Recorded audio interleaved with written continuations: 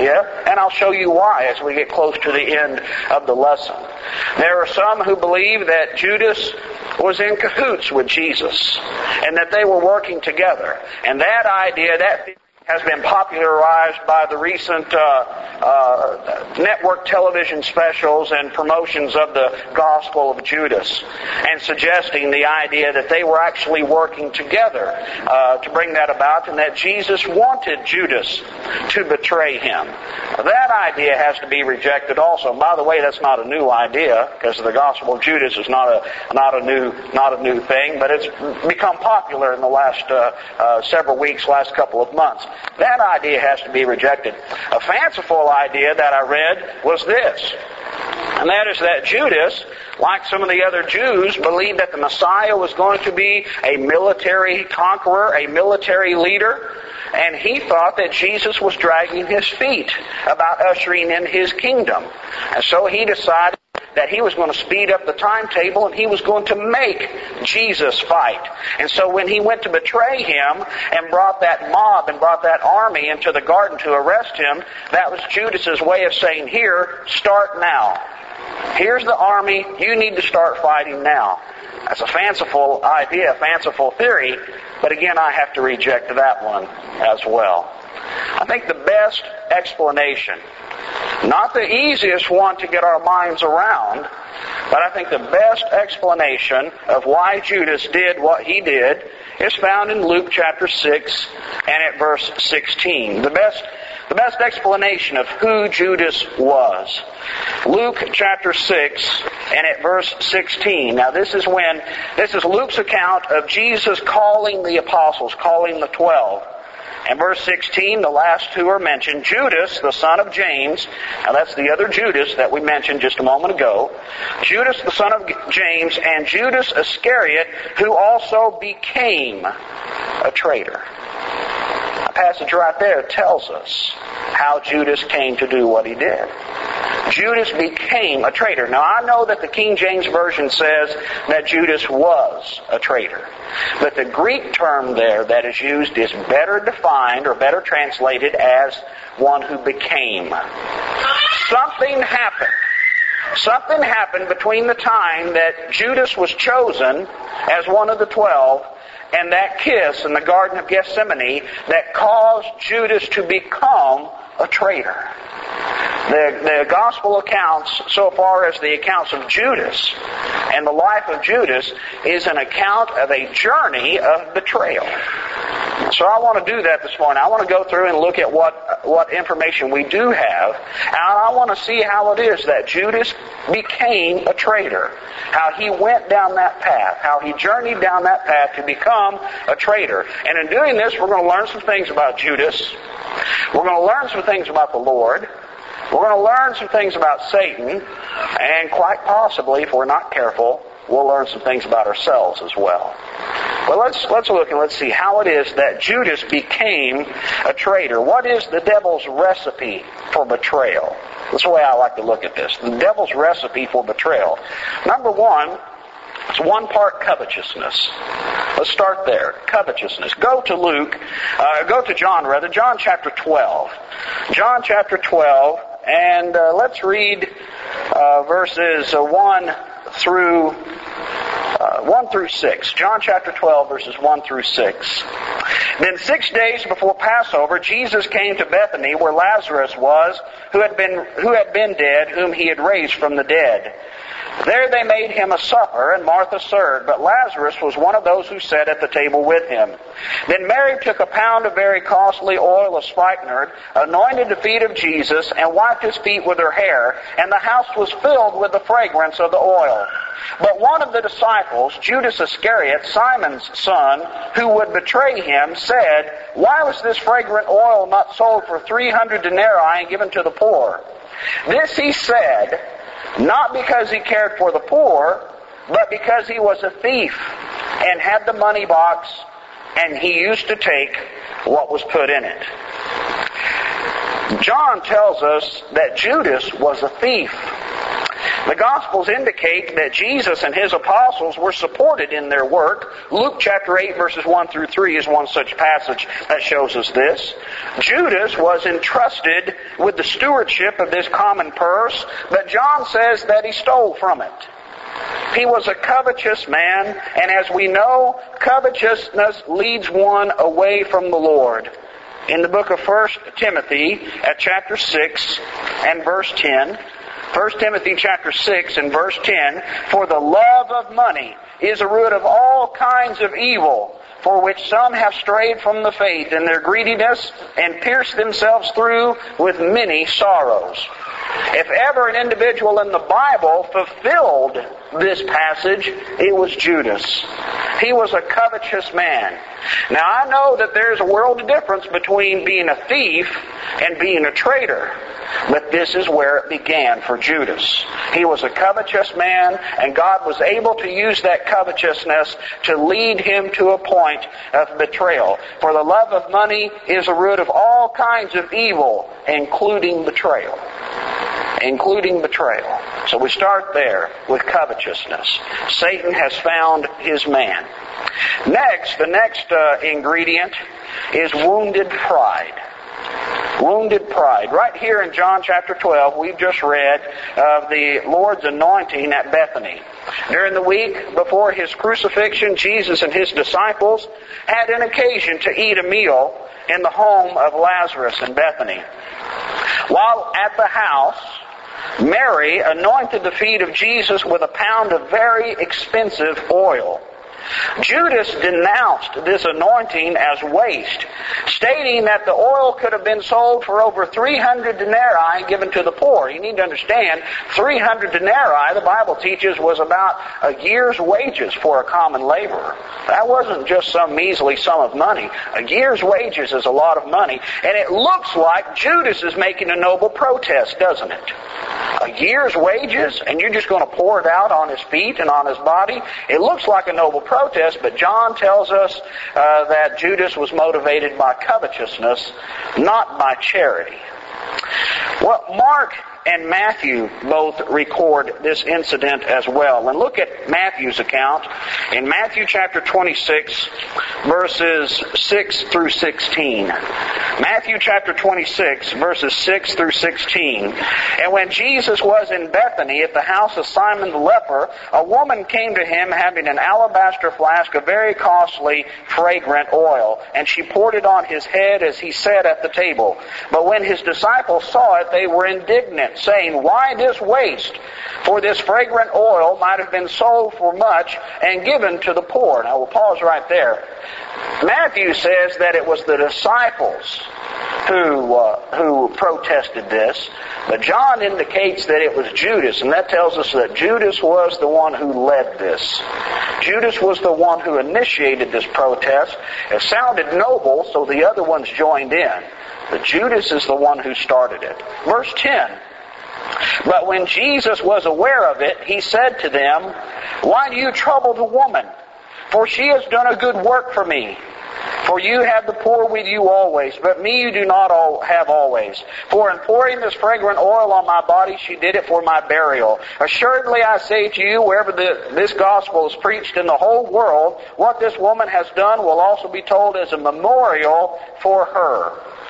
Then one of the 12, called Judas Iscariot, went to the chief priest and said, 'What are you willing to give me if I deliver him to you?' And they counted out to him 30 pieces of silver. So from that time he sought opportunity to betray him."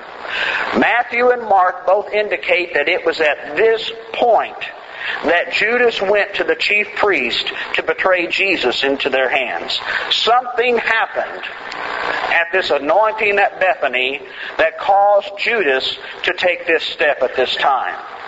What was it? Well, the text indicates that it was a rebuke. Jesus rebuked Judas for troubling Mary. Verse 10 again here in Matthew 26. "Why do you trouble the woman? She's done a good work for me. You leave her alone." As a matter of fact, so great is this work, verse 13, that wherever the gospel is preached, this is going to be mentioned of her. You leave her alone. Now that was a sharp rebuke. What made matters worse, though, as is shown again in John chapter 12, go back to John chapter 12, what makes matters worse is that this rebuke wasn't done in private, it was done publicly, and there's a very good chance that there were a lot of people who heard it. In John chapter 12, we read in this account, down through verse 6, verses 7 and 8 contain the rebuke, but notice verse 9. Verse 9 says, "Now a great many of the Jews knew that he was there, and they came not for Jesus' sake only, but that they might also see Lazarus, whom he had raised from the dead." John states that many of the Jews were coming to this house to see Jesus and to see Lazarus. The text does not indicate how many were there at that particular time, but in all likelihood, it was more than just Lazarus, Mary, Martha, Jesus, and the 12. In all likelihood, this rebuke took place before several Jews, many Jews who had come there to that house and perhaps were standing outside that house who heard that rebuke. This rebuke, under these circumstances, was apparently more than Judas was willing to bear. And he went at that time to go to the chief priest to betray Jesus into their hands. I notice something else that's interesting is that Judas went to the chief priest. The chief priest did not come to Judas and make him an offer. He went to them. They were probably dumbfounded. They probably couldn't believe, never would have imagined that one of the 12 would have tried to betray him, but lo and behold, here's one of them in their midst, saying, "What are you going to give me if I betray him into your hands?" And the proposal that he makes shows the two ingredients of betrayal, covetousness and wounded pride. Again, in Matthew chapter 26, verse 15, "What are you willing to give me? Covetousness, if I deliver him to you, wounded pride." I want something out of this. What are you willing to give me? And he has hurt me. He has wounded my pride, so I'm going to hurt him back. I'll deliver him up to you. So those two ingredients, what led Judas to this point of betrayal. The price that was agreed upon was 30 pieces of silver. Now we need to understand that that was not a good price for Jesus. That, in fact, was an insulting price. 30 pieces of silver was the price for what in the Old Testament? Do you remember? A wounded slave. It was the price for a wounded slave in Exodus chapter 21 and at verse 32. Also, 30 pieces of silver, if you remember, is the exact amount that is given in prophecy concerning the betrayal of the Lord. In Zechariah at chapter 11, verses 12 and 13, Zechariah 11 verses 12 and 13, God calls upon the prophet to rebuke the people, to chasten the people, and then he asks the prophet, or calls upon the prophet, to get an accounting of his worth and what they think of him. Verses 12 and 13, "Then I said to them, if it is agreeable to you, give me my wages, and if not, refrain." That is, pay me how much you think I'm worth. So they weighed out for my wages 30 pieces of silver. Then, notice the Lord, verse 13, "And the Lord said to me, throw it to the potter, that princely price they set on me." Now that's sarcasm. That statement, that princely price, that's sarcasm. That wasn't a princely price. That was the price of a wounded slave. But that's what they thought of the prophet, and that's what they thought of Jesus. Actually, it was an insulting amount. Judas could have gotten a lot more for Jesus if he would have tried, if he would have asked, if he would have bargained. But he was driven by covetousness, but not just covetousness, also wounded pride. And the agreed upon amount was 30 pieces of silver. Now, coming back to the New Testament, we've mentioned Matthew, Mark, and John. How about Luke's account? Luke chapter 22. Luke does not record the anointing, nor does he record the rebuke. But he does record Judas going to the chief priest. In Luke chapter 22, Luke brings another detail into this, although he omits some of the accounts. he adds a detail that no one else adds on this occasion. Luke chapter 22, verses 1 through 6. Now the feast of the unleavened bread drew near, which is called Passover, and the chief priest and the scribes sought how they might kill him, for they feared the people. Then, verse 3, then Satan entered Judas, surnamed Iscariot, who was numbered among the 12.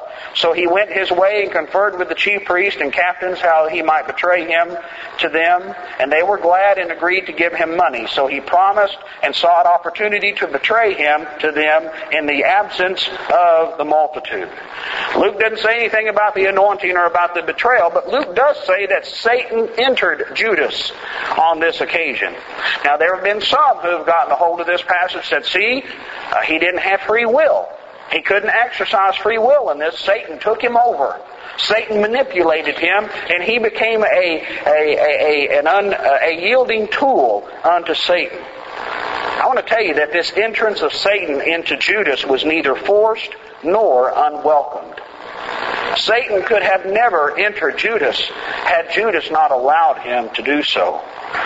A combination of covetousness and wounded pride gave Judas an occasion to entertain the will of Satan. Judas was angry at that rebuke, wasn't he? Any of us would have been. Judas was angry. Whenever we become angry, a door is opened to sin. Ephesians chapter 4, verses 26 and 27. Ephesians chapter 4, verses 26 and 27, Paul says, be angry and do not sin. Do not let the sun go down on your wrath, nor give place to the devil. Whenever we are angry, a door is open. And it's an opportunity for the devil to take advantage of that. And for the devil to appeal to that anger to try to get us to serve him and to do his will. And that's exactly what happened to Judas here. Satan did not overpower him. It was through that anger that Satan entered him, and Satan talked him or tempted him into obeying his will. So he goes to the chief priest and he makes those arrangements, and then he looks for an opportune time to betray Jesus. Now we come to that night of betrayal. Turn to John chapter 13. John chapter 13, the plan has been put in motion. Satan has tempted Judas, and Judas has gone to the chief priest, but he has yet to actually betray the Lord. In the upper room, while leading the Passover with the 12, Jesus becomes troubled in his spirit, and he announces that one of them would betray him. Let's start reading here in John chapter 13 and verse 21. When Jesus had said these things, he was troubled in spirit and testified and said, most assuredly I say to you, one of you will betray me. Then the disciples looked at one another, perplexed about whom he spoke. Now there was leaning on Jesus' bosom one of his disciples whom Jesus loved. Simon Peter therefore motioned to him to ask him who it was of whom he spoke. Then leaning back on Jesus' breast, he said to him, Lord, is it I? Jesus answered, it is he to whom I shall give a piece of bread when I have dipped it. And having dipped the bread, he gave it to Judas Iscariot, the son of Simon. Now after the piece of bread, Satan entered him. Then Jesus said to him, what you do, do quickly. But no one at the table knew for what reason he said this to him. For some thought because Judas had the money box that Jesus said to him, buy those things we need for the feast, or that he should give something to the poor. Having received the piece of bread, he then went out immediately, and it was night.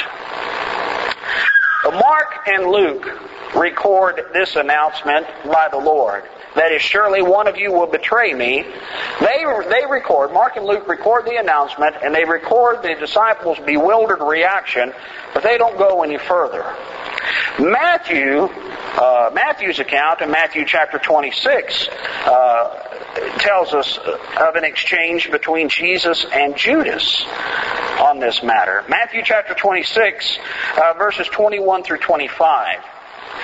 Now as they were eating, he said, assuredly I say to you, one of you will betray me. And they were exceedingly sorrowful, and each of them began to say to him, Lord, is it I? And he answered and said, He who dipped his hand with me in the dish will betray me. The Son of Man indeed goes, just as it is written of him, but woe to that man by whom the Son of Man is betrayed. It would have been good for that man if he had not been born. Then Judas, who was betraying him, answered and said, Rabbi, is it I? He said to him, You have said it. Now, what's taking place here in Matthew's account? Jesus is reclining at the table here with his 12, with his apostles. He tells them that one of them will betray him. They're all upset about it. They're all sorrowful about it. And they all begin to ask, Lord, is it I? Is it I? And Jesus responds, verse 23, He who dipped his hand with me in the dish will betray me. And some might think, well, now that was the Lord's sign to all the apostles, that whoever it was that dipped his hand in that dish, that was the one who was going to betray him. But that's not the case at all, because all of them were dipping their hand in the dish. That was a way of saying, he who shares this meal with me, he who receives my hospitality on this occasion will betray me. Jesus didn't single out anyone there in verse 23. He was letting them know that it was one of them, but he didn't specify who. Verse 24, he indicates the doom of the one who would betray him. And then verse 25, Judas asked, Lord, is it I? And instead of giving the generic answer that it's one of you, Jesus says, You have said it. And that was the Lord's way of saying, yes, you are the one. John's account, going back to John chapter 13, John's account contains more details and helps to shed some light on that exchange there between Jesus and Judas. It was the custom at that time, at such meals, for those who were dining to recline at a table. Today, in our homes, when we have someone over for a meal, we have a table that stands up off the ground, and we sit on chairs. And we all sit around a table in an upright position. At this time, during this culture, they reclined at a table. And what that was is that the table was surrounded by couches. And reclining at the table meant that they laid on their side with their head toward the table. And it was the custom that they would lay on their left elbow, and they would eat with their right hand, and they would lay on their side with one person next to them and one person behind them, and that's the way that they would recline around the table. Well, John is on the Lord's right, because we see here that he leans back on Jesus' breast in verse 25.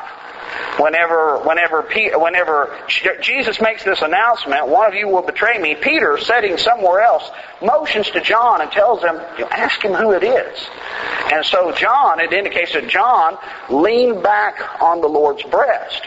We might understand, that would look kind of funny if they're in a setting up in an upright position, like whose painting is it of the Last Supper, where they're all setting up around that table? That's not the way it was. John was not sitting over in Jesus' lap. They were laying down. And so all John had to do was simply lean back. He leaned back against the Lord's breast, and then he asked the question, Lord, who is it? Well, Jesus gave the answer and said, it is he to whom I shall give a piece of bread when I have dipped it. And then he dipped the bread and he gave it to Judas. I believe that this exchange between John and Jesus was unheard by the others. Number one, John is close enough to Jesus to whisper.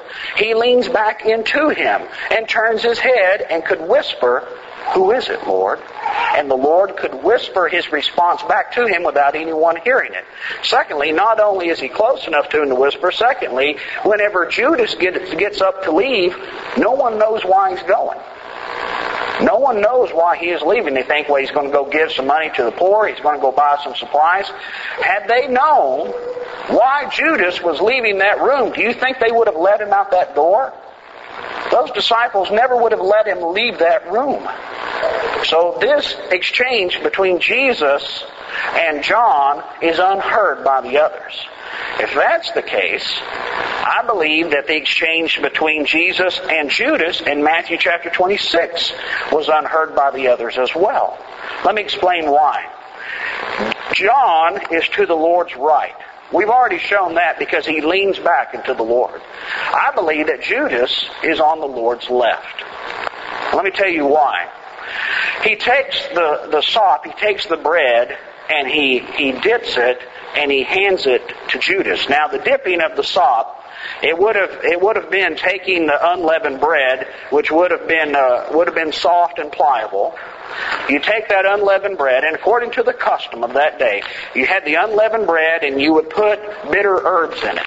And the bitter herbs represented the years of slavery. Remember what Passover was all about? It was about remembering leaving slavery and getting away from the slavery of Egypt. So that flat bread, that unleavened bread, in the fold you would put bitter herbs, and then you would dip it. And the sop that you would dip it in consisted of different materials, but it was of a clay-like consistency. I don't know that firsthand. That's just from things that I've read. But of course the clay-like consistency of that sop would represent the bricks in the mortar that they were busy building. Now that's what historians say. So Jesus takes this bread, he makes the sop, and he dips it. Now if he's leaning on his left elbow and he's made it, who can he hand it to? About the only individuals within his reach are to his immediate right and his immediate left. John is on his right. That leaves only one other person. I believe Judas was on the left. Now if John was able to lean back into Jesus and whisper the conversation recorded in the Gospel of John, I believe that the conversation between Judas and Jesus was unheard by the others as well. Lord, is it I? Is it I? Is it I? Everyone at the table says, and Jesus says, whoever dips with me in this dish is the one who will betray me. And then Judas, kind of under his breath, would have leaned forward and said, Lord, is it I? And Jesus would have said, you've said it. As if, I know what you're doing. I know what you're up to. When Judas asked the Lord, is it I? Jesus replied, thou hast said. Jesus was privately telling Judas, I know what you're up to. Judas was planning on betraying the Lord, but the deed was not yet done. There was still time for Judas to change his mind, and Jesus gave him every reason to do so. I know of two things that are happening at this supper, which would have been gestures towards Judas that perhaps nobody else there would have been aware of. Number one, custom and tradition of that time tells us that at such dinners, the position to the immediate left of the host was the position of highest honor. Jesus would have been the host. He is the one who is doing the talking and the serving. Who is sitting to his left? It's Judas. Judas is occupying the place of highest honor, and I don't believe that is a mistake. That's not by accident. Secondly, custom also taught that if the host made a sop, that is, he took the bread and prepared it and dipped it personally and handed it to another guest, that was a gesture of honor as well. Jesus did both of these things for Judas. And I believe in doing so, it was his way of telling Judas, I know what you're up to, but it's not too late. I have not rejected you. You still have a part within this apostleship. You still have a place. That rebuke at Bethany was not rebuking you entirely. You still have a place here. It was a final appeal, I believe, for Judas to abandon his plan of betrayal. Well, that sop is handed to Judas, and eternity hung in the balance for one brief moment. Judas had a choice to make. He could either stop his course of action, repent, and seek the Lord's forgiveness and the Lord's help, or he could follow through with the plan. And what's interesting, according to John's account, is that Satan would not allow this appeal by the Lord to go unanswered. Because it says in verse 27, now after the piece of bread, Satan entered him. Satan wouldn't allow it to go unanswered. Most likely, all it took was just a brief reminder of that rebuke at Bethany. A brief reminder of that anger that was caused at that moment. And then Judas made his choice. And whenever Jesus saw that Judas made his choice, the Lord knew his decision, and He sent him on his way. to go and to do what he was to do. What was this exchange between Jesus and Judas all about? What was this exchange between the two of them all about? Some believe that the Lord was exposing Judas as the traitor to the rest of them. I've already shown how I don't believe that that's true. I believe it was all done quietly. And they allowed him to get up and leave. And again, had they known what he was doing, they probably never would have let him leave that room. There are others who believe that Jesus, at this moment in handing this bread unto Judas, that Jesus was telling Judas, it's okay. It's okay, and go ahead and do this act of betrayal. That's what some people say. That's what a lot of scholars say, that right here, Jesus knows what Judas is planning. He knows what he's going to do, and he's telling him, it's okay. This has to be done. It's okay for you to go ahead and do it. You know, that sounds good, but can you tell me anywhere in the Bible where Jesus ever told anyone it was okay to sin? I can't find that anywhere in the Bible. He's going to go and betray the Son of God. He's going to commit a deed that's so terrible, he said just a few moments before, it would have been better if he'd never been born. But it's okay, you go ahead and do it. I can't follow that. I can't agree with that. He's not telling him that it's okay. I'll tell you what Jesus is doing to Judas here. He's battling for his soul is what he's doing. He's battling for his soul. I know what you're up to. I know what you're planning on, and you need to stop. You still have a place in this apostleship. You still have a place here by my side if you would just stop this act. He's battling for his soul. He gave Judas that choice, but he left the choice up to Judas. He gave Judas every reason and opportunity to stop this plan, but he left the choice up to Judas.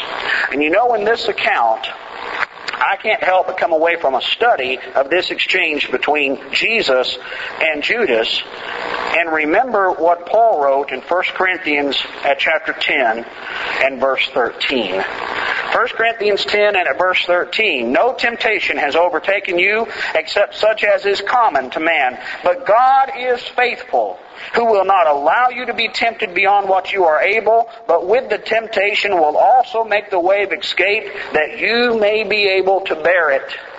Here Judas is being tempted to betray the Lord, and the Lord is right there at his side saying, don't do it. Don't do it, and here's your way of escape. But he left the choice up to Judas. And you know, he does the same thing for us today. We are tempted today, but the Lord does not abandon us in the moment of temptation. Just like with Judas, the Lord is right there at our side, saying, here's the way of escape. Don't do it. But he leaves the choice up to us. I'll tell you, in this account, in John chapter 13, in the exchange between Jesus and Judas, I can't help but see the love of the Lord for the souls of men, and what the Lord is willing to go to and to go through in order to help us to overcome temptation. Well, Judas chooses otherwise, and we know the rest of the story. He betrays the Lord into the hands of his enemies. And then later on, in Matthew chapter 27, whenever Judas comes to himself and realizes what he has done, he hangs himself in remorse. Now turn now to Matthew chapter 27, and let's look at verses 3 through 5. Then Judas, his betrayer, seeing that he had been condemned, was remorseful, and brought back the 30 pieces of silver to the chief priest and elders, saying, I have sinned by betraying innocent blood. And they said, what is that to us? You see to it. Then he threw down the pieces of silver in the temple and departed and went and hanged himself. When Judas came to himself and realized what had happened to Judas and realized that he had played a role in it, he was remorseful.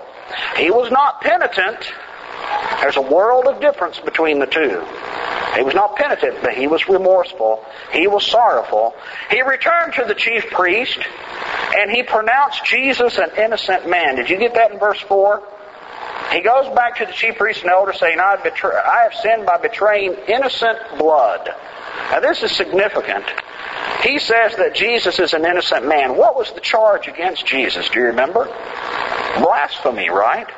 That was the charge against Jesus. Blasphemy. He says that He's the Son of God. Judas comes along and says He's innocent. What does that mean? What does Judas believe about Jesus? Judas believes that Jesus is the Son of God.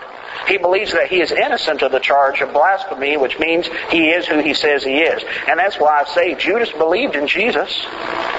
He believed in him because he pronounces him innocent.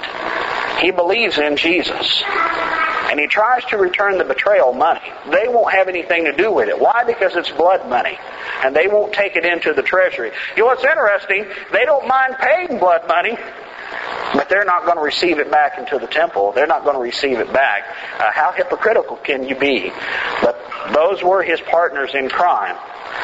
Judas was unable to find any comfort from his partners in crime, and so he throws down the money and he goes out and he hangs himself.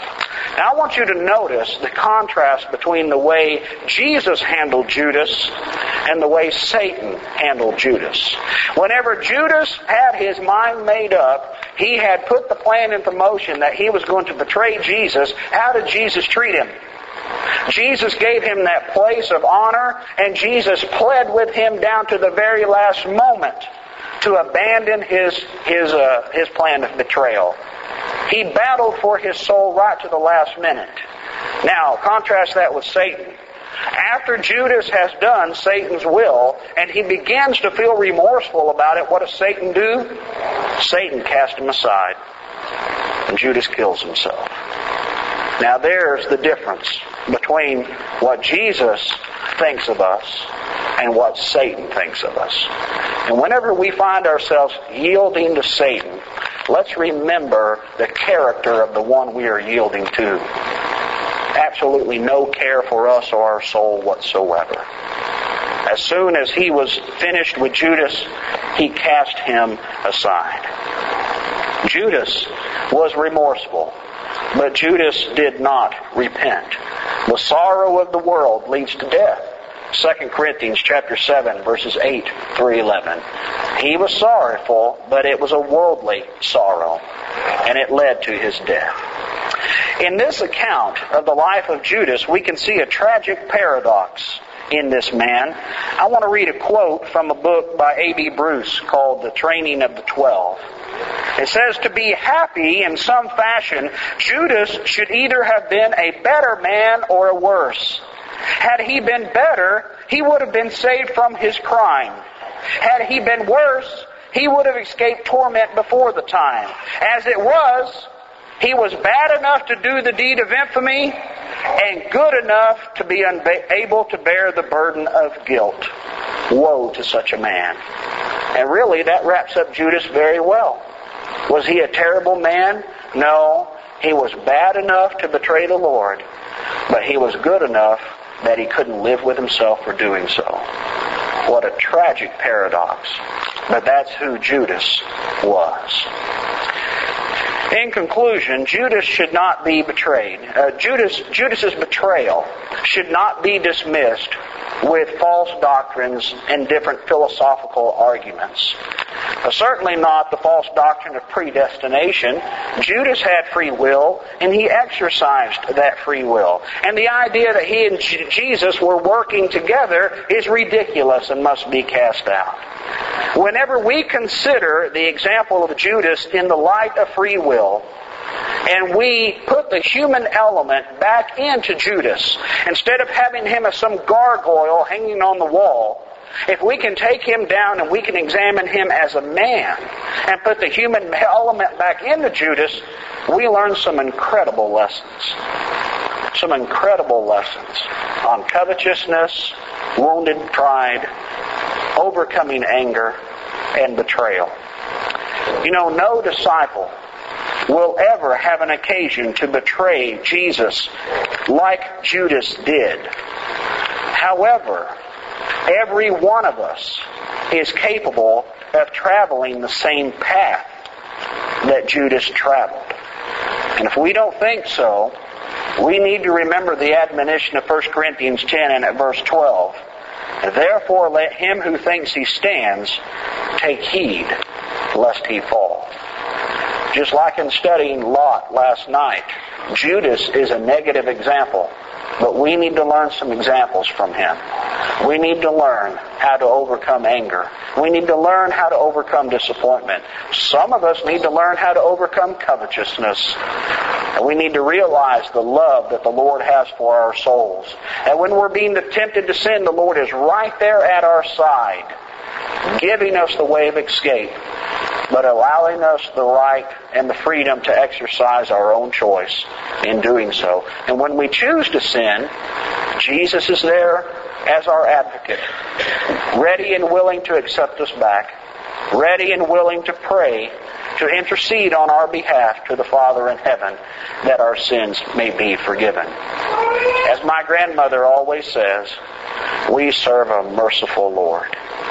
And the account of Judas helps us to see the Lord's love and the Lord's mercy so clearly. I thank you for your kind attention to this study this morning. I'm sure that we've covered a lot of ground, but I'm sure there are a lot of questions that we left unanswered, and you'll just have to continue to study on your own. Some questions about Judas we may never get the answers to, but we can learn some good practical lessons from his life. If there's anyone here this morning who is not right with God, maybe you realize that your life is not right with God. You realize that you have yielded to Satan, that you have yielded to him in some way or another. And you've been touched by this message from God's Word, and you realize that you need to repent and come back, and you need to do that. And if you need to take care of that in a public way, we'd be glad to help you with that. I don't know, perhaps there's someone here this morning who's not yet a Christian, not yet a child of God. That'd be a great thing for you to do this morning, and we'd be glad to assist you with that as well. Whatever your need is, now's the time to come forward and do something about it. Which please come as together we stand and sing this song.